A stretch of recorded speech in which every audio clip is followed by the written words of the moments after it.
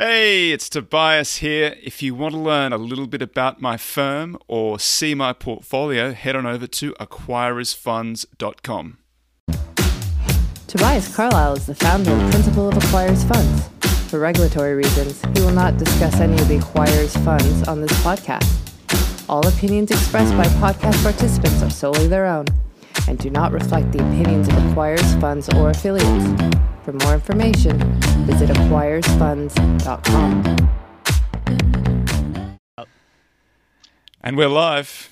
It's 10:30 on the West Coast, 1:30 on the East Coast, 6:30 Australian Eastern Standard Time, 6:30 p.m. UTC, something like that. Consult your local directories otherwise. It's the 2020 wrap. We're going to bury 2020, put a stake through its heart, make sure it doesn't get back up again. The year in review. How are you, fellas? What's happening? Lots of people talking a lot of shit out there. That's what's happening. I really haven't noticed. I said on the Twitter machine that I was scared. I'm not trying to imply that I think people should sell. Sometimes I'm worried about who follows me or whatever. That's not the comment. I'm just saying there is some serious chest pumping going on, and sub to my newsletter because I'm up so big. I would run far away from that shit, but that's just me. Just got to give a shout out to Townsville. Right, Townsville in the house. Good job, Townsville. In Australia, in Queensland, far north Queensland. Quick trip to the Great Barrier Reef from there. I mean, the funny thing is the year I put up used to be considered a good year, and I would never fucking promote it like I see some people promoting themselves. I find some of this stuff offensive. That's why I had to say it today.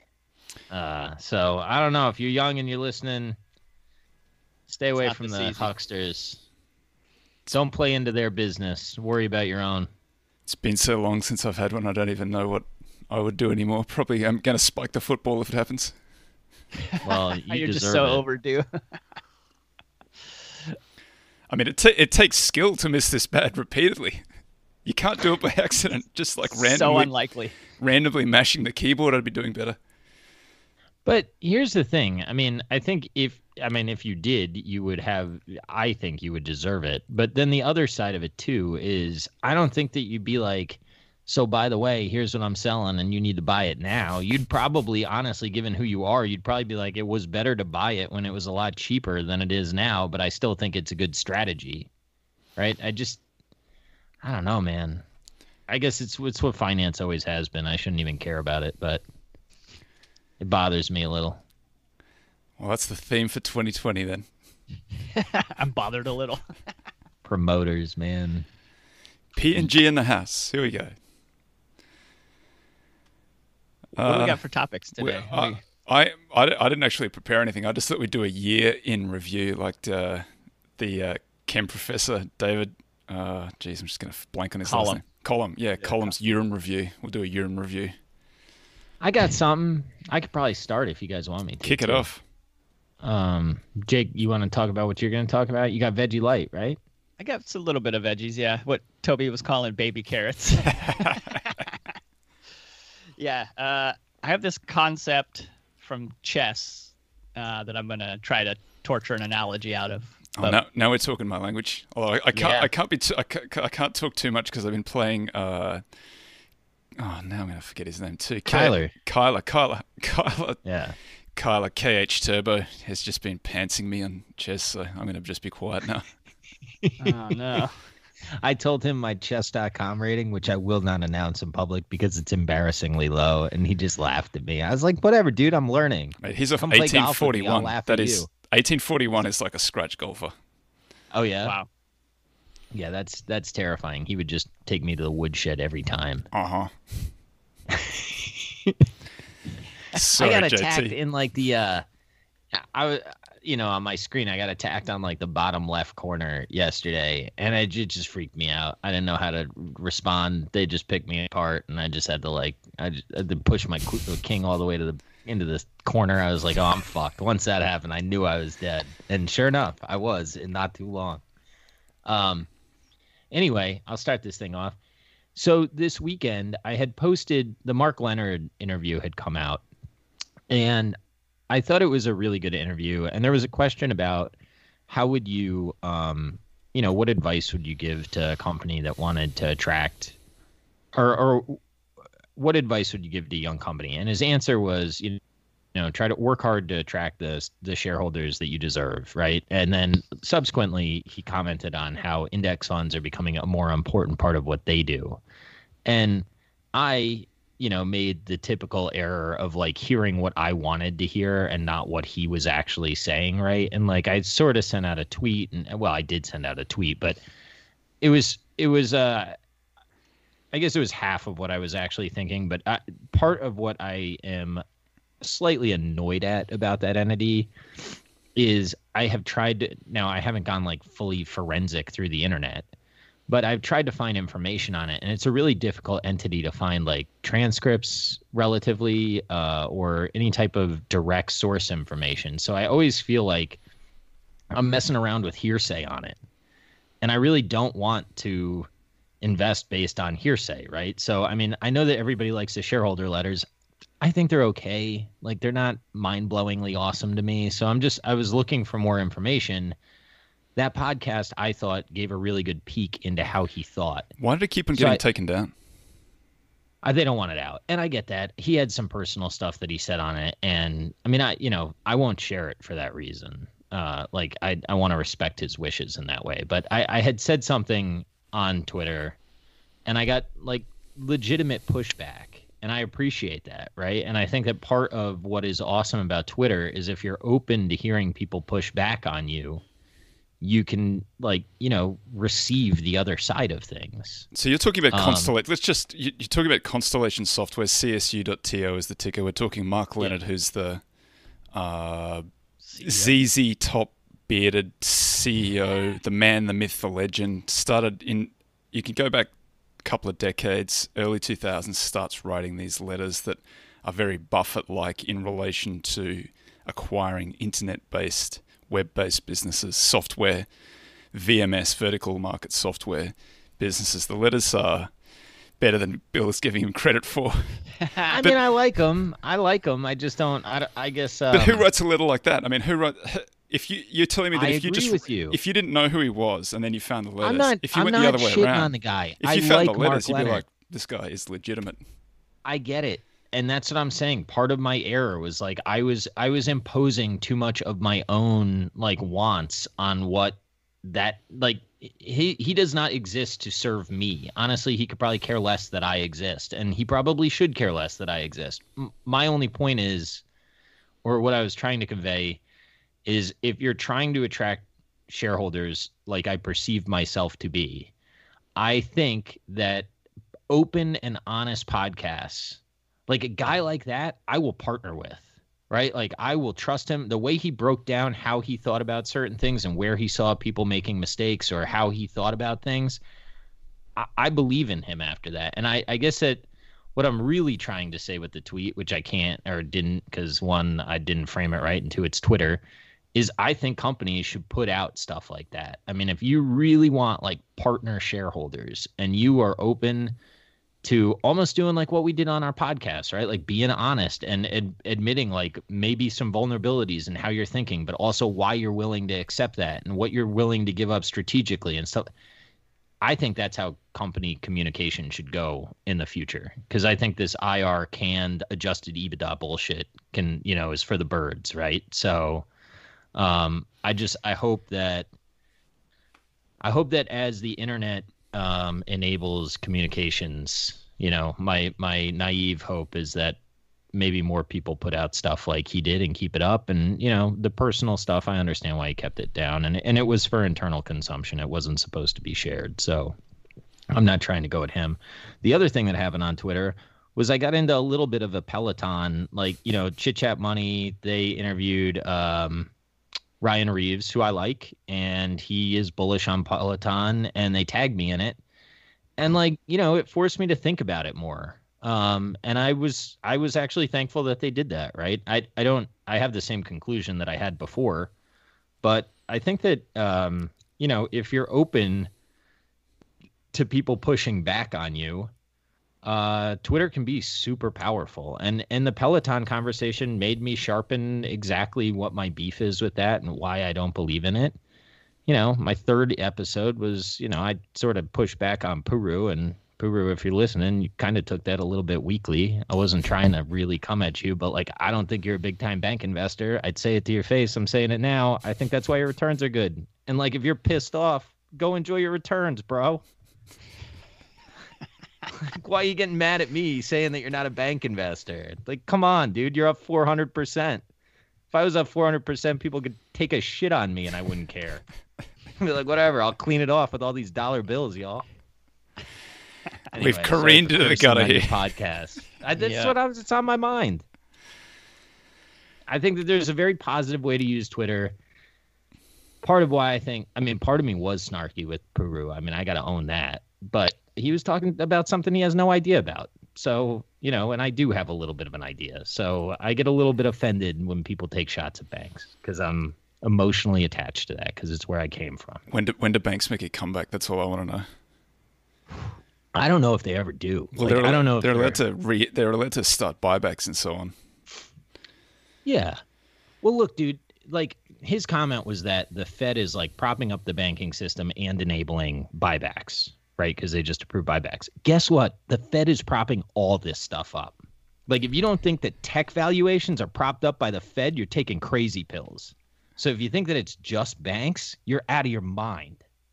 That's my comment. I don't think that it's affecting banks too much.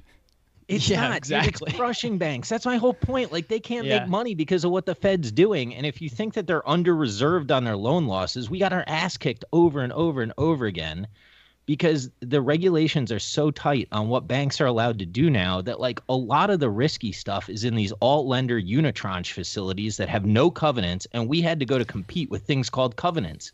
And I'm sorry if your brain doesn't accept the fact that banks are actually safer than they used to be. I can't help you with that. They are. You don't have to believe me. Believe any of the good bank investors. But a bunch of generalists having stupid opinions about banks doesn't go too far in my mind. So, I push back. Honestly, state of SAS. It's made you so much more money. Why would you ever look at banks? But if I push back, don't get mad at me. Happy holidays, everybody. Thinking about what?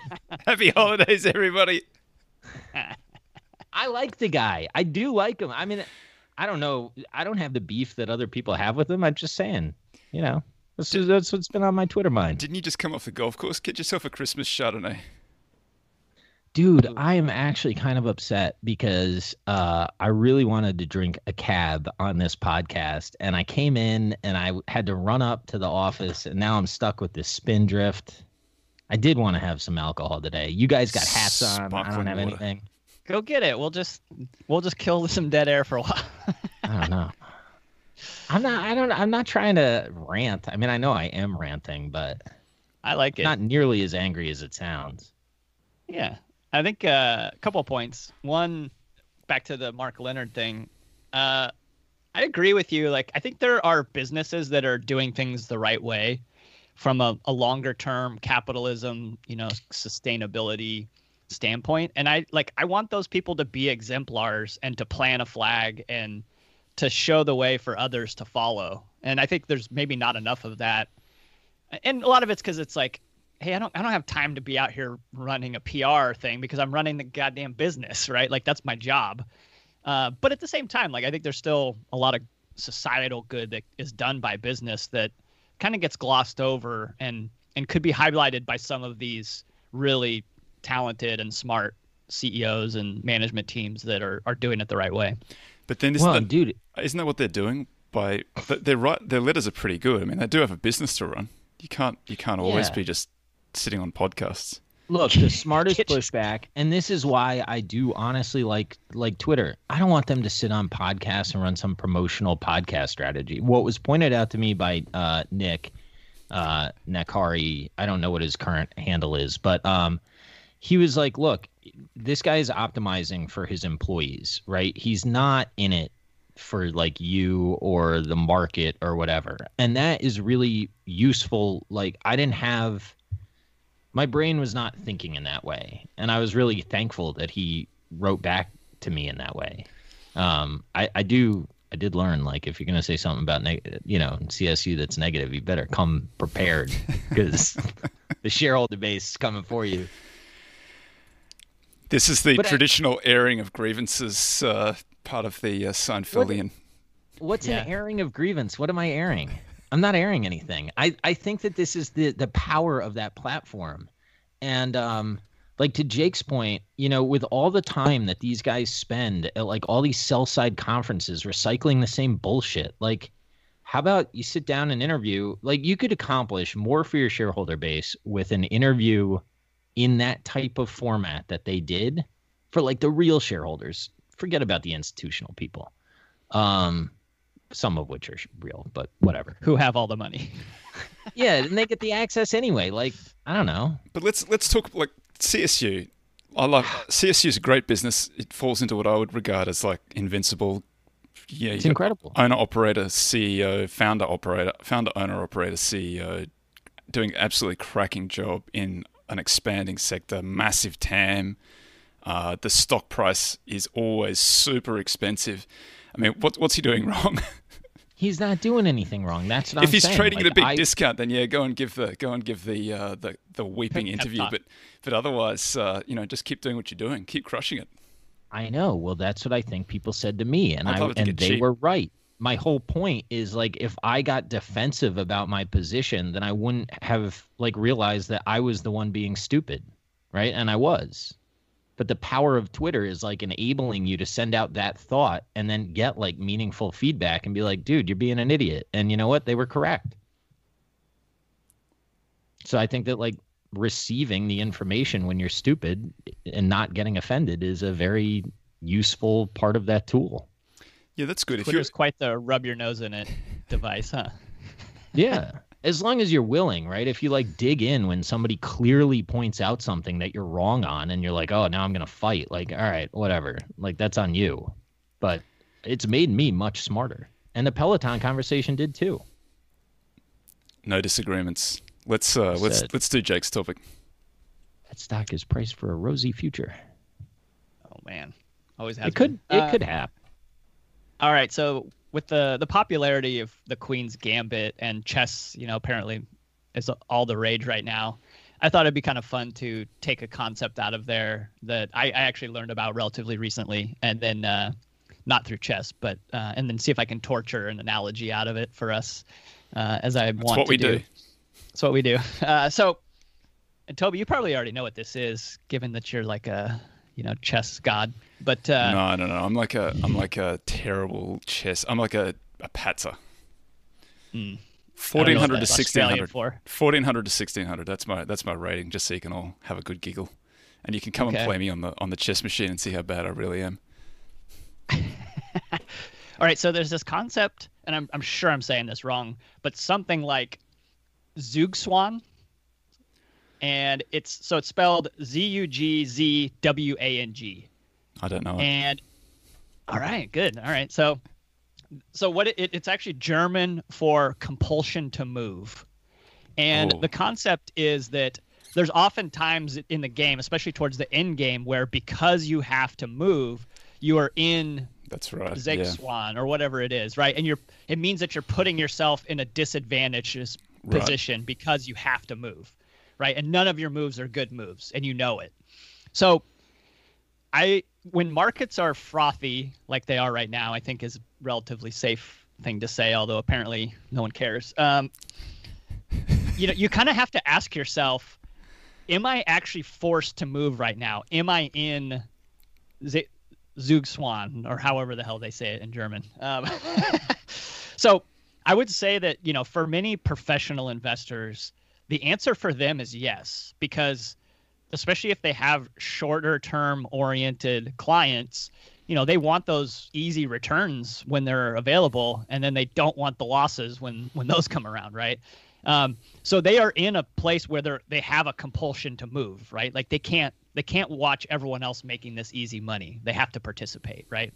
If the song is playing, they've got to be dancing. Well, if you kind of invert that, like, who would you say is the best at keeping themselves out of the compulsion to move? Warren Buffett. I think that's a good answer. Yeah. Right? Isn't every single one of his moves about the future chess game where not being in a place where he has a compulsion to move? And so you could almost say like he's optimized for flexibility to move by the avoidance of being put into the compulsion to move. And I find that to be a really interesting kind of inversion. So, if you're not a professional and you don't have outside capital that's demanding the easy money, this is where your real advantage lies, is that you can afford to not put yourself in places where you have a compulsion to move. You don't have to do what everyone else is doing to avoid the career risk. I love that concept. You'll find it appearing in my next book as soon as I learn how to spell it. Yeah, I'm going to expect some credits in the end of that book. You can get credit. I've described it in a different way in the book, but I understand the concept. I've played myself into that. I've been in that position many, many times. That's not uncommon as a chess player to be. Like every game? No, I mean, you win. I win about half of them, but just against weaker opponents. By the way, I don't need any credit because this concept's like 400 years old. So it's not... I try to give credit where it's due. Yeah, I mean, I think you do encounter it for real in the market. I mean, there's that. Lots of people are considering now, like, do you sell? I mean, probably you can hold on to next year, but do you sell, this year? So you've got lots of gains. Do you sell this year and incur short-term capital gains tax payable next year? Or do you hold for long-term capital gains? Or long-term losses. For theoretical long-term capital gains next year, you got to get through. I guess you got to get through the March 2021 minefield to collect on them, and then you push it out. So, like, the time value of money question there is very material. So that's a really difficult decision to make. I wouldn't want to be in a position having to make that. That's Zugzwang in investing. Yeah, you avoided that by avoiding all those gains. That was well played. Yeah, I foresaw that. Just bought a whole lot of value stocks when the market fell over. Stepped around that landmine. Very Buffett-like, saw ahead to the future. Yeah, you're playing the long game. Congrats. Really, really long game. Just waiting for value to turn. That's Zugzwang all by itself. Yeah. Well, I would say no, I don't know. This is Mike Bartlett wants me to shut up, so I did. Also, I don't like you either, Mike. I would say that the other thing is just because of that, like, you don't have to swing. You can also choose to swing in spots, right? I do think, look, there are, like, Ryan Reeves is a smart guy. That guy's not, like, just buying Peloton on a Momo thing. So there are assets that you may see a spot in, but I agree with you. I mean, I wouldn't avoid something because it's optically expensive. I wouldn't go into something because it's optically cheap. I think you got to be super choosy right now, though, because right now is not the time that people are underwriting really bearish skewed underwriting assumptions. So if it's going to outperform to the upside, I think you got to have a pretty good reason it's going to do it. Yeah, there's a lot of upside baked into the cake already in these prices. Yeah, the concept of Zugzwang,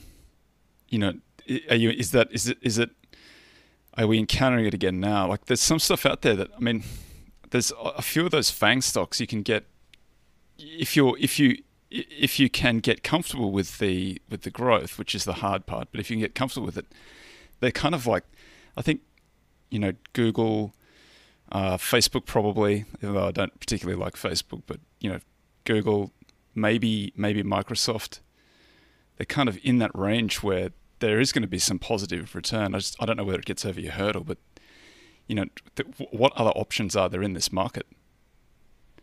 My man Tiso and I were talking about this today.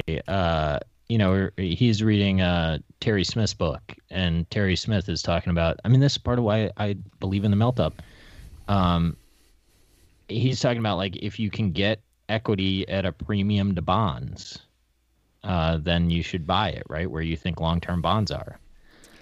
I mean, you can get yourself, if you don't think that inflation is coming and you think that the real rate of interest is pretty low because of all the deflationary aspects of tech. And then you layer on the fact that I truly believe, like, the working assumption is that the Fed will not let the equity market implode for some big risk, right? So now I think that you almost have idiosyncratic reasons that your business can go down, but I think the assumption is like the equity risk premium as a whole has come in a little bit because, I mean, the Fed has basically, I mean, they threw a lifeline to everyone. What were they doing every other time the market fell over since 1913? I mean, I don't know. You have to ask Jamie Cartwright or whatever. Investor Amnesia. What's his last name? Is it Cartwright? Catherwood. Oh, I'm sorry, Jamie. He's way smarter than I am at history. But he's really like, tall. I don't know if you know that. What? I said he's quite tall. Also, is he? Yeah. Anyway, I don't see how that's relevant. Thank you. Dreamy. Do you have any other comments? Yeah, I've got some other non sequiturs for you. All right. Yeah, but I don't know. I just think that if you want to believe that stuff, then rates are low and the premium, you know, your spread, for lack of a better term, is tighter, and you can get some pretty crazy math. What's the relationship of the ERP, the equity risk premium, the premium of bonds over, I mean, equities over bonds? What's the relationship of that in forward returns?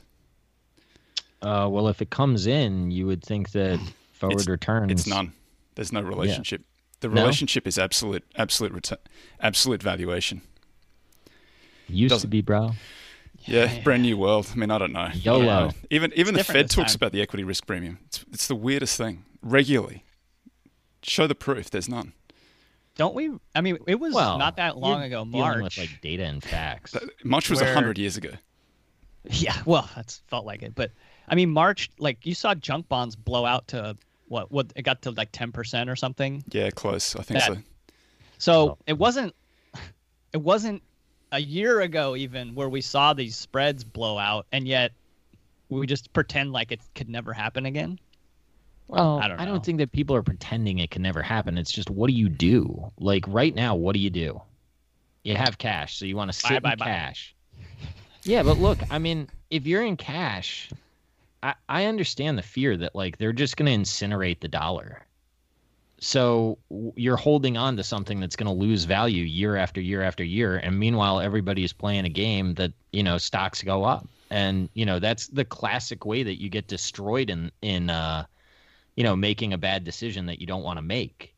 But there is an opportunity cost to not playing the game, and to act as if there's not, you know, is that's why Graham recommended you basically between 25 and 75%. 25 would seem to be very low to me. You can't. That's a really aggressive market call. But 75, sometimes it seems like that's not enough. Like I think if you get but I think about once a year you get an opportunity to get to 75, and then once every 7 years you should be like 100%. In what? The market. Cash? You should be fully invested. No. Yeah. Sorry, the other way around. Yeah, so Graham was saying 20. You know, max bearishness is 75% cash, which that's a pretty aggressive bet. Like you could have been max bearishness since 2010. I've been very thankful that actually the ante of this game, and you keep folding the deuce 7 that you're being given, has been relatively low. I mean, obviously there's probably some difference between CPI and reality, but at least CPI hasn't been like ripping to the point where you're like, God, I can't afford to fold too many hands here. But if inflation really takes off, I mean, what does that do? What does that do to stock prices? That doesn't make them take off, does it? I mean, I guess historically it crashes them first before Zimbabwe. All right, so you get a crash and then you get the hyperinflation. Well, there you go. Next big crash, all in. Ride the hyperinflation to the moon. That sounds like a great societal outcome there, huh? Jesus. I mean, look, like part of the if you define wealth as relative purchasing power, you know, a guy like Puru got a whole lot more wealthy this year. Now he's got to cash out, but to 4x your portfolio, I mean, there's a huge opportunity cost not paying that. What? I think he rolls them pretty regularly. I think he's got a lot of short-term capital gains in there. I mean, he's in Singapore, so maybe he doesn't. I don't know how it works there. That's been one question that I have had about his strategy, is how tax advantaged he is on a short-term basis. Because in the U.S., you get a lot of tax drag in that strategy. Unless you're in an IRA, right? You could do that. This is a good question on the screen at the moment. I don't know the answer to this. I'm just interested in thinking about it. Why hasn't Japan seen the high inflation, given they kind of invented quantitative easing? They've had the zero rates since the 1990s, early, like 1990. And here we are 30 years later, their stock market's never made it back to all-time highs. No inflation. Is it a demographic thing? Could be cultural, right? That's the argument. Cross holdings. Governments never let the companies fail. Part of it. Part of it's complex systems. So to say, why did we have this one outcome from a very complex system is kind of betrays an understanding of how complex systems work. Russell Napier came out on Real Vision recently and said that he is now in the inflation camp, and the reason is the way that the government guaranteed PPP actually created commercial bank lending, and that's how you really have like money creation and velocity increase. Whereas before, the commercial banks, which he actually agrees with me, shocking, the commercial banks weren't actually like the true source of lending. It was a lot of the alt lenders. So like this particular time may be different. I mean, he switched from deflation to inflation, so it'll be interesting to watch if he's right. Yeah, Value Stock Geek points out the Japanese market got to 100 times on Cape, which that's about 2.5 times higher than the US market ever got in 2000. About 3 times higher than where we are now. So you're telling me there's a chance? Which is roughly where it was in 1929, by the way. Not that I know that you sound like an idiot. Like that's like mentioning Hitler in any kind of Twitter debate, but it's expensive. I mean, it's expensive, and everybody's pretty balled up. I mean, I don't think there are a lot of people on the other side of the boat. Dude, how could you be short anything in this world right now? Oh, you can't. You're out of your mind if you're short. The only thing about the expensive thing is you do. Oh, sorry, dude.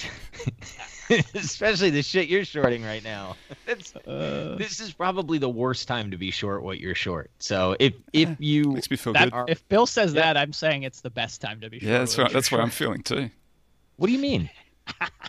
On a forward basis, yeah, probably. I mean, I don't know when it cracks. That's the problem with shorting. Like I'm really the thing about shorting that is so hard, and why I think Toby's smart to have a momentum overlay on how he does it, is like the story's got to crack first, right? So you can look at a lot of this absurd stuff and say, oh, I'm going to go short.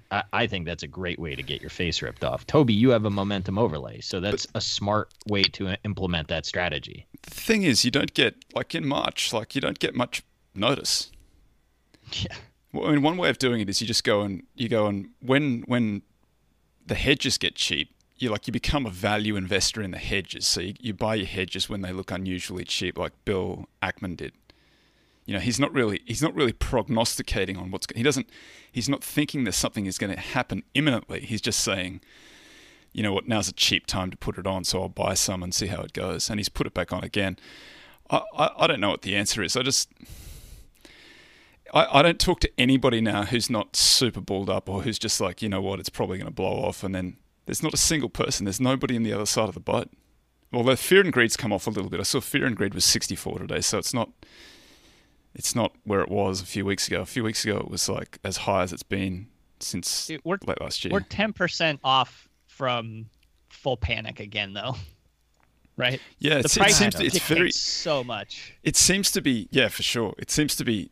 It's very, very reactive. If we were down 10% is an unimaginable amount in this market. But yeah, we'd be at all-time fear, extreme fear. If you got 10%, you're going to get 30. That's my probably that's like right. Just because of the reflexivity of that and how it feels to me like there's a lot of people all on the same side of the boat, but they're all kind of edging towards wanting to be on the other side of the boat, and they all think that they're going to be the one that gets there before everyone else. Yeah, well, that's the plan, right? Everybody's got one foot in the what are they called? Escape. Lifeboat. The lifeboat. Thank God. Yes, everybody's got one foot in the lifeboat. Look, I don't know how, I'm not trying to be like argumentative with you guys. I don't know how true that is though, because like, a lot of like the Motley Fool guys and the 7 Investing guys, what they would say is if the stock goes down 50% and the business is good, I'm a long-term investor. I don't care. And I think that that's a fine way to think. I don't, Buffett would say the same thing. Yeah, that's not having one foot out the boat. But I'm not talking about those guys. As all get out. I've never been more nervous, even though I do think we probably moved to inning 4, though. I don't think we're still in inning 3. I don't know how to handicap it, but this feels frothy. That said, like, I'm not going to sell. What are you going to do? I just think forward returns are going to suck. Yeah, forward returns are lower from here for sure, but that's been true for a little while now, and the market's been defying that. It doesn't seem to matter. I'll tell you what's frustrating. You have like a Peloton debate, and then like I'm talking about 5 years from now, and then it's like something like today happens, and some people tag me. It's like it can go. Why wouldn't it double? Like we're not even having the same conversation. I'm not telling you what. Sure, this acquisition works, right? Now they get the manufacturing capacity. I would argue that's already somewhat priced in that they're going to figure out their manufacturing capacity problems. But my whole point is I don't think in 3 years you're going to have the same demand that you have today. I think it's a pandemic, and I think people are stuck inside with absolutely no alternative. And I love the product, and I use the product. I just think capitalizing this is a risky proposition. Sure. That's where I get to too. If you look at like what's the underlying, what are you paying for the underlying business? You're paying a lot. Like a lot's got to go right for a long period of time for you to make any money out of this thing. There's just easier stuff to do. There's lots of good... and they got a real shot, right? If you believe that they can get all of their equipment into all these gyms, and then all of a sudden you have like this royalty-based stream where people are filling gyms with Peloton products, and the owners don't have to have fitness instructors, and now all of a sudden Peloton's got all these subs, and then they're in all these hotels, and then I thought you were talking Bowflex. Anything, Nordic right? Track. Oh yeah. Those other ones. It is different, man. They got good content, and it is a community. That's real. So you can't say it's not. It's not unreplicable. The Bowflex it's not easy laundry hanging service. It's not easy to replicate.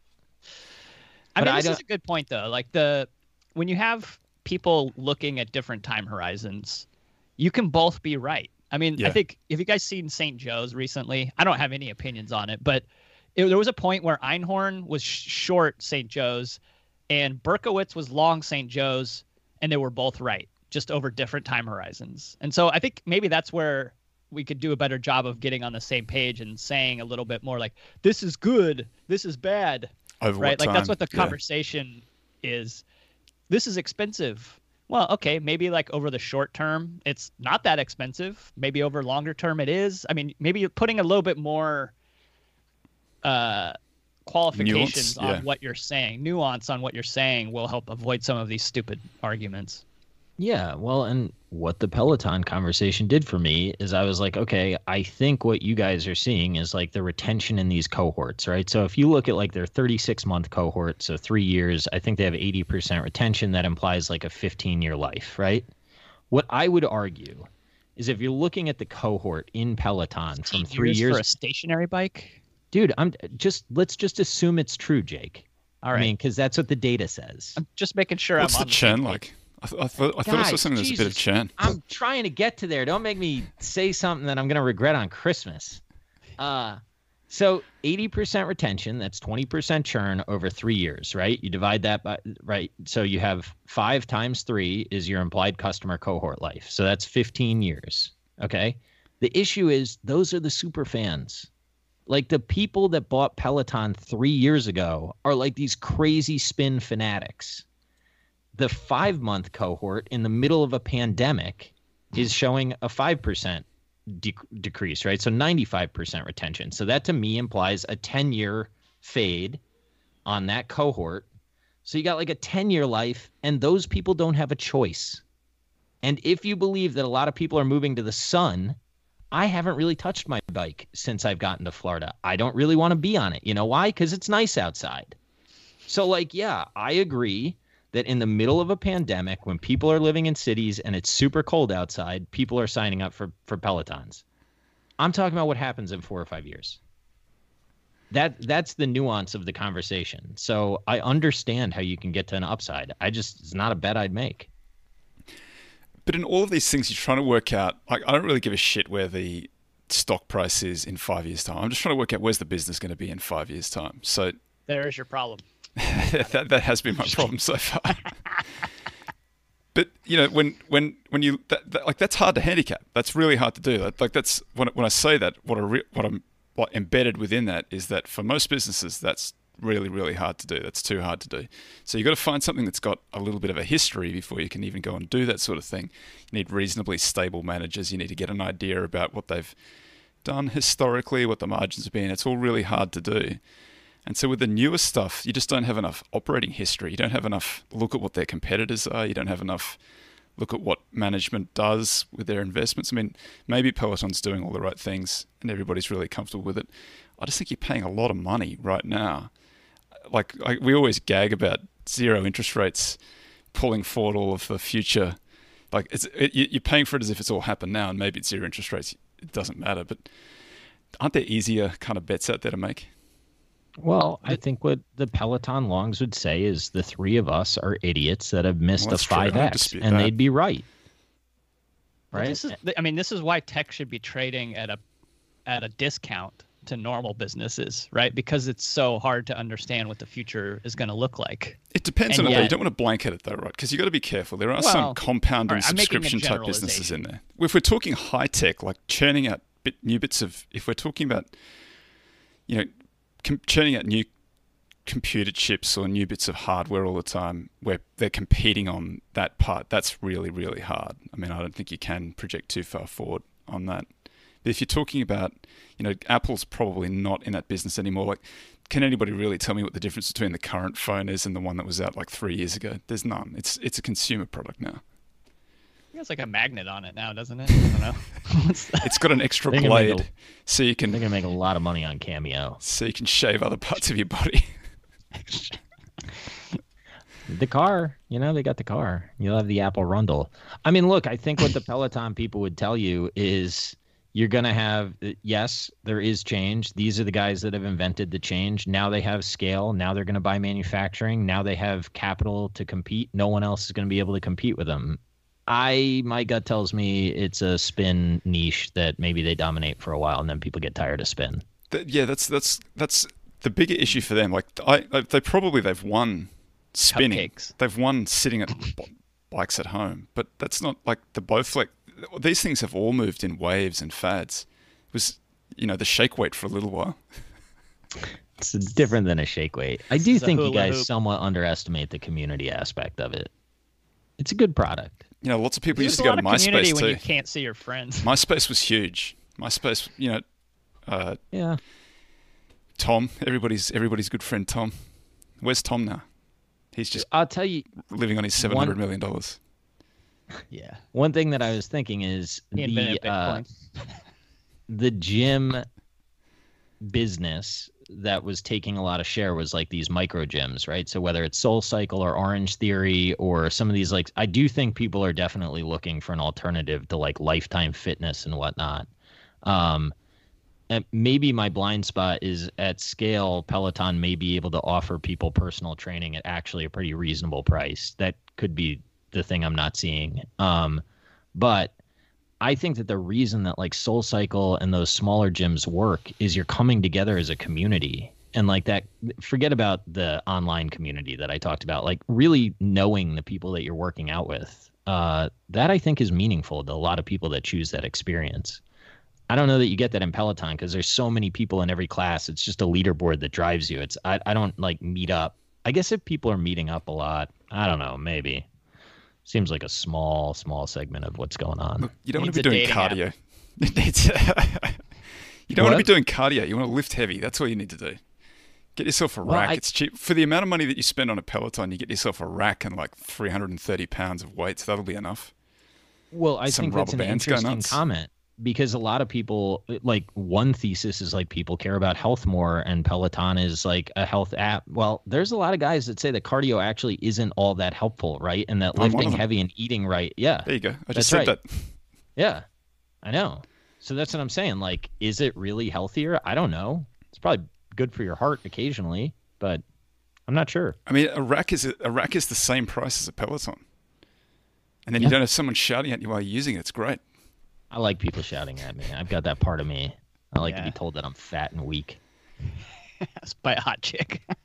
No, it's usually by a guy who's better looking than I'll ever be. My old trainer used to call me Muffin Top. That was super depressing because of the way my stomach is. 330 pounds is not enough weight. There's always got to be some asshole who comes in and says that. Yeah. I'm talking on the bench, Dick. And when I do my deads, I do sets of 25, 5 sets of 25 by 400, plus rubber bands, plus a weighted vest. Everyone's a hero behind their own. All right, let's get some questions in before hit us with the question. It's easy to say you lift heavy on YouTube, you loser. Get out of here. Go play with your shake weight. Merry Christmas. Bill, Bill froze up, but he's making a good face, so it's fine. Oh, that's a shame. I was taking a shot at somebody. Well, they got the last laugh. What's that? So, all right, TC, hit us up. I'm still waiting, but it's I'm still waiting for the questions. But no one cares. no one cares. 2020, what a wild ride from the lows in March to the highs of like a week ago. Anybody? The highs of January to the lows of March. That's a good point. That's a good point. A decade in 1 year, plus we got COVID 2020 to look forward to. COVID 20. 2021. The sequel. The sequel should be amazing. You guys got any stimulus bill thoughts?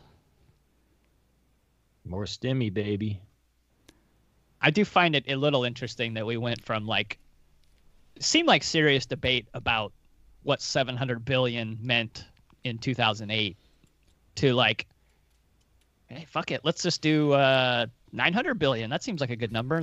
And then we'll throw it out and we're going to vote on it on 8,000 pages worth of stuff in 2 hours. What are we doing? Well, Neil Kashkari has talked about how they came up with 700 billion. They asked him and they just was like, that's a really big number. It's not, it's what's not the biggest trivium. number that we can What's get the biggest away number with? you can think of? How high can you count?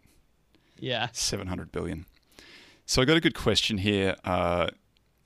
Models from 5 years ago, what did you find your deviations were? So I've talked about this quite a few times.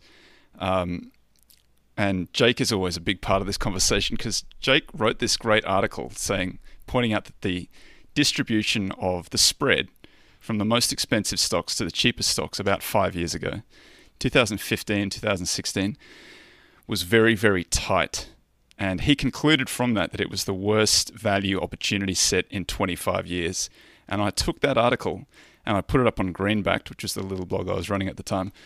And I just pointed all that stuff out, completely understood what he was saying, and then just didn't think about it beyond that for one moment. And Jake at Econompic, the other Jake on Twitter, was also pointing out that all the style boxes, all the Morningstar style boxes were exactly this. You're getting the same PE for large cap growth as you were for small cap value.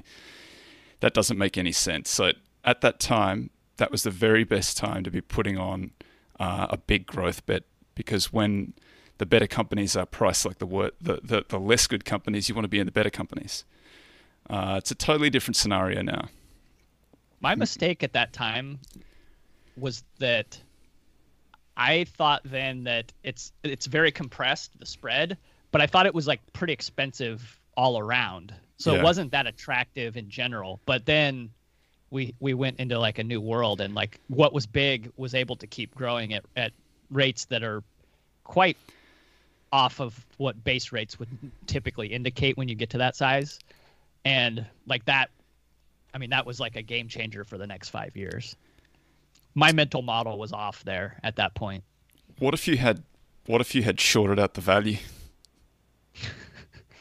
I wouldn't. It would be never hard to do, that right? just It would for- be hard to do. Yeah. It's psychologically extremely hard to do something like that. Short out the value and get long the growth. Oh. I don't have that kind of mental flexibility. But it would have paid Too off pretty dogmatic. well. Would have been the right move. I mean, the reason the spread matters, right, is if, other than the fact that economic growth should be worth a lot more, is like, let's talk about some of these companies that are a 2% free cash flow grower, or, 2% free cash flow yield. If you're getting 8 off something, that 2%'s got to double twice, right? 2, 4, 8. How many years does that take? You're getting 8% today. In the interim, like if you are underwriting the true cash flow back to yourself or the business owner, which I think is somewhat what you were talking about, Toby, right? When you said, like, if you're underwriting the cash flow rather than putting a multiple on these things, Right. The out of the gate cash flow, is it matters. Now, you just gotta acknowledge that usually you're going down into some sort of hairy story for that, right? So which ones are you willing to sort of go down for? And then you got reinvestment rate risk, right? So if I get 8% today, I got to do something with that. And if the market's up 30%, does my 8% today really help me? Maybe not, but can't go up 30% for ever. Or can it? It depends how much money you print, I guess, in relative terms. Yeah. So what do we do if value keeps on sucking for the next decade as it has for the last decade? I don't know. My rants will get even more mean. Yeah, I'm gonna join you. This is gonna be a really bitter podcast. I didn't think I was that ranty. Nah. It's a good one. It's a good one for you, Jake. What do we do if value sucks for the next 10 years? Keep the number for that truck driving school. Yeah, here's the thing. I mean, I'm sure I will regret these words at some later, but like, I think you've already gotten most of your returns for the next 10 years. If you're an index investor, if you're towards the growthier end, and in those kind of sideways, choppy markets, I think like value tends to do okay there. Like value did pretty good in Japan if you paid attention to when you were buying at multiple different periods. And if that's I would say like value has a really good shot. What I'm going to say is that if anyone has a shot at it for the next 10 years, it's value. Maybe no one does. And that I am willing to concede that maybe everything might suck for the next 10 years, potentially. But who knows? Don't ask me. I've been wrong for You've been wrong for a years. decade. Yeah, no one should be listening to me. Well, I'm in the same boat, so let me take a swing at it. I got ARK Fund up on buy the ARK Fund. Yeah, hedge it out with ARK. I think a lot of people are doing that. It's like the main ARK Fund is now more heavily traded than SPY, and there's more flows. That all the ARK funds are in the top 100 ETFs in terms of flows. Cathie Wood's running $50 billion. There's a lot of money flowing into And it was like tech $2 stocks. billion or something. What, like at the beginning of the year? I might be off on that, but I read somewhere it was just like this absolute rocket ship. She might have been I might be 7 at wrong. the start of the year. Might have been 2 last year. It's been a ridiculous ride, and she's been right. But I do worry a little bit if there's a little bit of that Janus Fund. For folks who don't know, Janus Fund in the late 1990s was something like ARK. They were getting flows and they were jamming into the same stocks, which then turned up as further returns in those stocks, and it all looks really good when it's going in one direction. When it turns, it's pretty ugly on the other side too. I don't know. Cathie's been right for a long time. I would just say this. When I look at value now, the two things that were missing 5 years ago when Jake wrote his great article, the spread is now very, very wide between the most overvalued and the most undervalued. And when I look at the undervalued stocks, if you do a back of the envelope valuation of these things, you can go and look on Morningstar at the portfolios of mine that are up there, and you can have a look at them on any metric. They're better than the index, and they're better than This is in yield, growth, take your pick, cash flow, earnings, book. I think it would be very hard from here for value to not least deliver reasonable returns. I don't know how that's going to go relative to the other stuff, but I'd back it over the other stuff. I mean, I am, so I'm talking my book to be completely clear, but I kind of feel like this is what it looks like if you're a value guy and you get really bombed out, this is the time to make your bet. Who knows what's going to happen in the short term, I would say but longer term. That if you believe reversion to the mean is dead for whatever reason, then keep doing what we've been doing or what's been working. But there are so many places, so many data sets where reversion to the mean is going to be bad news for a lot of these things, whether it's growth rates, interest rates, valuations, returns on capital. Just a million different ways that you can lose if there's reversion to the mean with what's been working, and other ways to win if you get reversion to the mean in the other way. But if somehow we found some new permanent place where the mean no longer, we've moved beyond means and we're in a new world, then we're probably going to have a rough go. Slight addendum to that is I think it's the pace at which it reverts to the mean, because I don't think anybody that's buying like snowflakes expects perpetual 180% growth, right? It's just they fade it probably a little bit more aggressive. Well, dude, the first 4 or 5 years they might. They might. You got to believe things for a really long time, okay? And I think that's where people like the three of us disagree with people that are willing to take the shot on goal on something like Snowflake. And I also think that it matters how big you have it in your portfolio. If it's 0.5%, I could care less if it's in your portfolio. It really doesn't do much. Yeah. I understand the pitch for Snowflake. It's a SaaS creating a new cloud, and Buffett's Berkshire has bought it. What other signs do you need to take a swing at it? Like that's a pretty comprehensive list of reasons to own it, right? Well, I think it's how sticky it is. I think there's more to it than just that. I'll bet you that if you asked a lot of people, that's the full extent of the reason why they bought it from here. Oh, that's probably true. I don't think that's wrong. Diligence going on. I don't think that's wrong. It's got a lot of qualities that Buffett's bought it. That's literally all I see all day long on Twitter is people speculating about which, like, Buffett's going to buy PayPal. Like stuff like that. Like people speculating about which Buffett's going to buy Tesla. Just laughable. I would be shocked if that was actually Buffett that bought Snowflake. Yeah, come on. That's probably right. Yeah, but let's do not your own work. Get in the weeds of nuance of these things. It's a sticky business. It's a good story. I get it. Whatever. Can I two quick things? Somebody asked me about WWE's rights. I don't really know. I think sports rights in general are going to be tough. Just because you're in the face of cord cutting. I don't really have a good sense of how big WWE can go direct to consumer. And then Mike Bartlett said that I reminded him of somebody. Guess what, Mike? You remind me of no one. Okay, next. Because you're a gnat. Next. Troll me. Come on, Bill. You're better than that. I'm just having fun. Toby's a little nervous right now. Toby's I'm just trying to find how do I move the conversation on. Trying to find a question. Hit me with a good question. Is secrecy a benefit for investing? Are there good investors that don't feel the need to constantly talk their books? I'd say a lot. Most of the good ones. Probably. Yeah, I'd say most of the good ones don't do this. Yeah, you just right, like Norbert Liu, that guy you can't find. That guy is a monster. Punch card. Yeah, he doesn't do interviews and stuff. Dude, well, you have like 3 positions. You just focus on those. You don't need to get on. Well, this is a good question to follow up. Then, like the whole is Twitter Mr. Market or not? Oh yeah, I don't know, man. Kind of, I think it might be ahead of the market. I'm starting to think that. I That's think what Mr. Market would think. You got,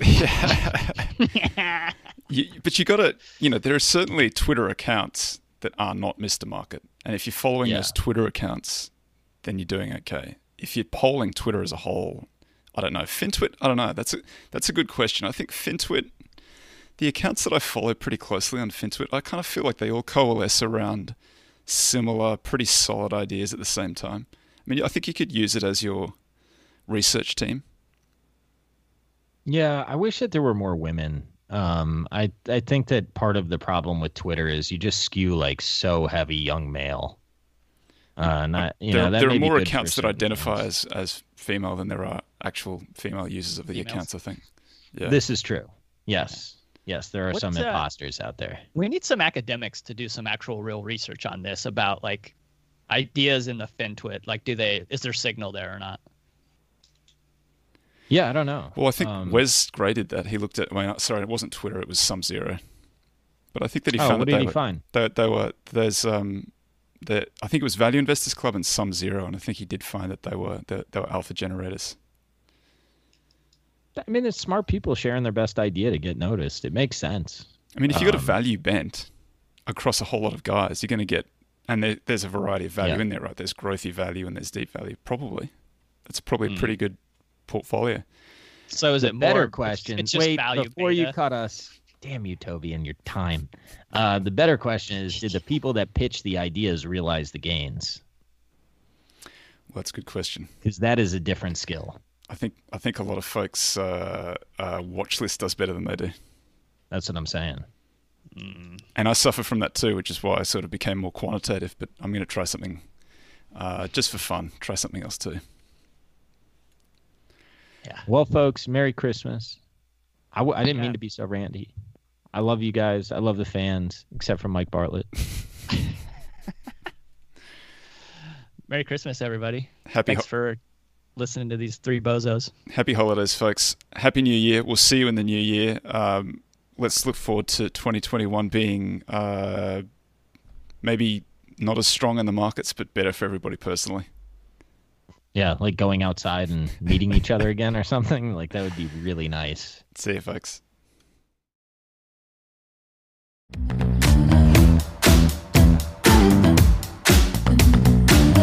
with the rhythm, shake it up, stop when the clock hits 13. Sing 1, 2, 3, 4. Cause